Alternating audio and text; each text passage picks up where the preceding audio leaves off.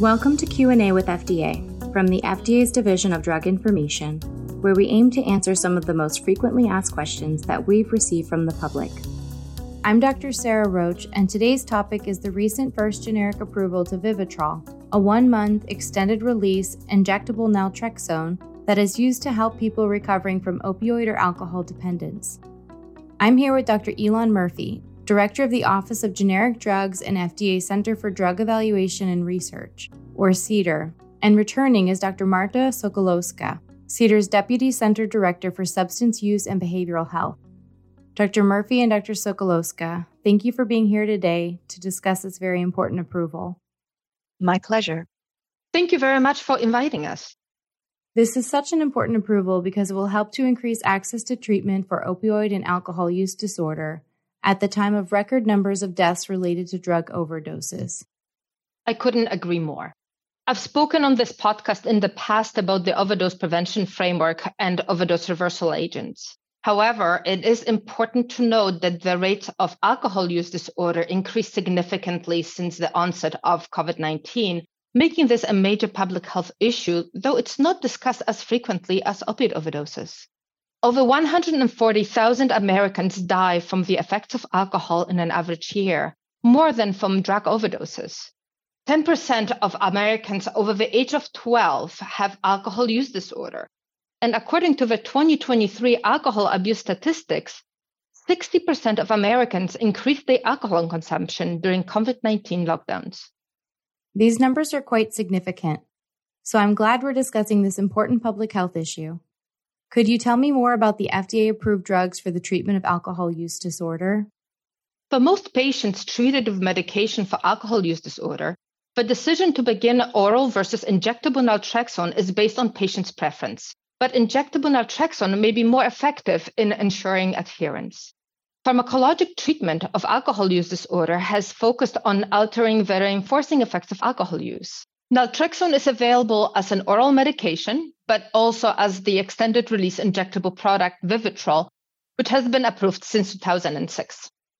Naltrexone is an opioid antagonist and is indicated for the treatment of alcohol dependence in patients who are able to abstain from alcohol in an outpatient setting prior to initiation of treatment with the long-acting naltrexone injectable product.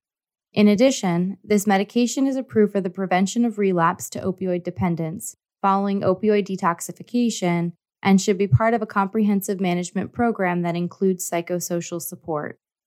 Yes, it's important because naltrexone is a treatment option for either disorder and is long-acting.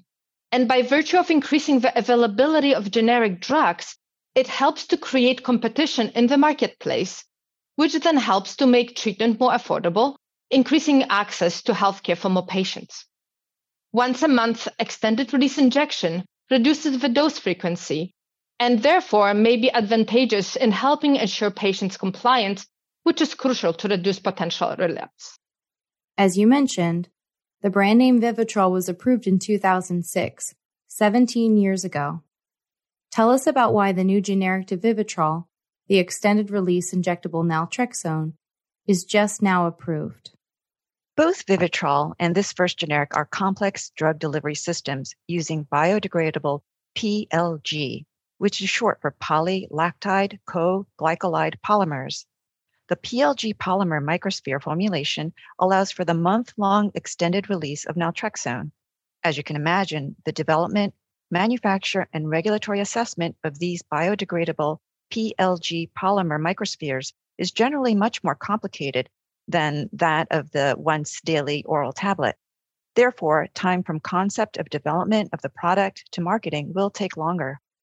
Since the first FDA-approved PLG product more than 30 years ago, there have been approximately 12 other approved products, and this is the first generic product that has PLG. So what is it that makes products using this PLG technology so complex? In order for a generic product of Vivitrol to be approved, it had to address several challenges in developing, manufacturing, and demonstrating that their naltrexone microsphere product was therapeutically equivalent to Vivitrol. One of these difficulties was selecting a PLG polymer that has comparable physiochemical and drug release properties to that brand product. These polymers are also biodegradable, which means that they break up into components that can be naturally eliminated by the body. This is great in terms of overall product biocompatibility, but it also brings difficulty for generic development, as some polymer properties can also be altered during the manufacturing process. So the selection, characterization, and manufacturing optimization of these products can give rise to considerable development resources being needed to reach success. And what type of research went into the development of this product? The Office of Generic Drugs initiated its first research activities on PLG-based long-acting products in 2013, shortly after the first implementation of Generic Drug User Fee Amendments, or GDUFA 1 for short. For our audience, Congress first enacted GDUFA in 2012, following negotiations between the FDA and industry and with input from the public stakeholders, to ensure patients have access to high-quality, safe, and effective generic drugs.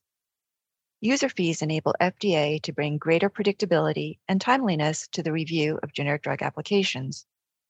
A portion of these user fees also fund the GDUFA Science and Research Program that gives our office the resources to conduct research that facilitates industry's development and CDER's assessment of generic products.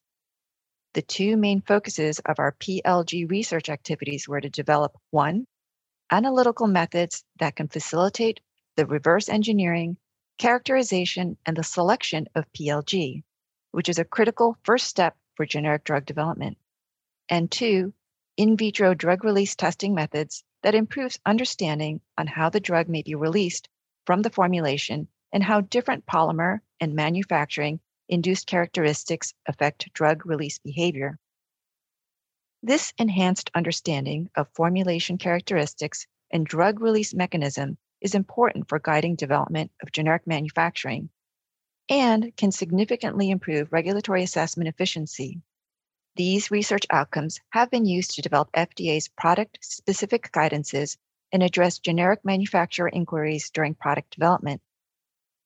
The developed analytical methods have been shared with the generic industry via publications, workshops, and annual GDUFA research reports. And the generic industry has adopted these methods for supporting their generic drug development. Dr. Murphy and Dr. Sokolowska, I appreciate you taking the time today to discuss this very important topic and the positive public health effects. Is there anything else you would like to mention or reinforce? The approval of generic Vivitrol sets a remarkable example for generic development of PLG-based products. GDUFA research will continue to explore how modern analytical methods and modeling tools can be helpful for guiding product development and bioequivalence study design. The improved understanding of the design space for this group of products will provide a strong scientific foundation to explore novel approaches for product development and bioequivalence testing. I completely agree with Dr. Murphy. This is an important approval and aligns with our efforts to advance development of evidence-based treatments for substance use disorders. Thanks for tuning in to Q&A with FDA. The full podcast and transcript of this recording is available at fda.gov/QA with FDA. And if you have drug-related questions, reach out to us at druginfo@fda.hhs.gov.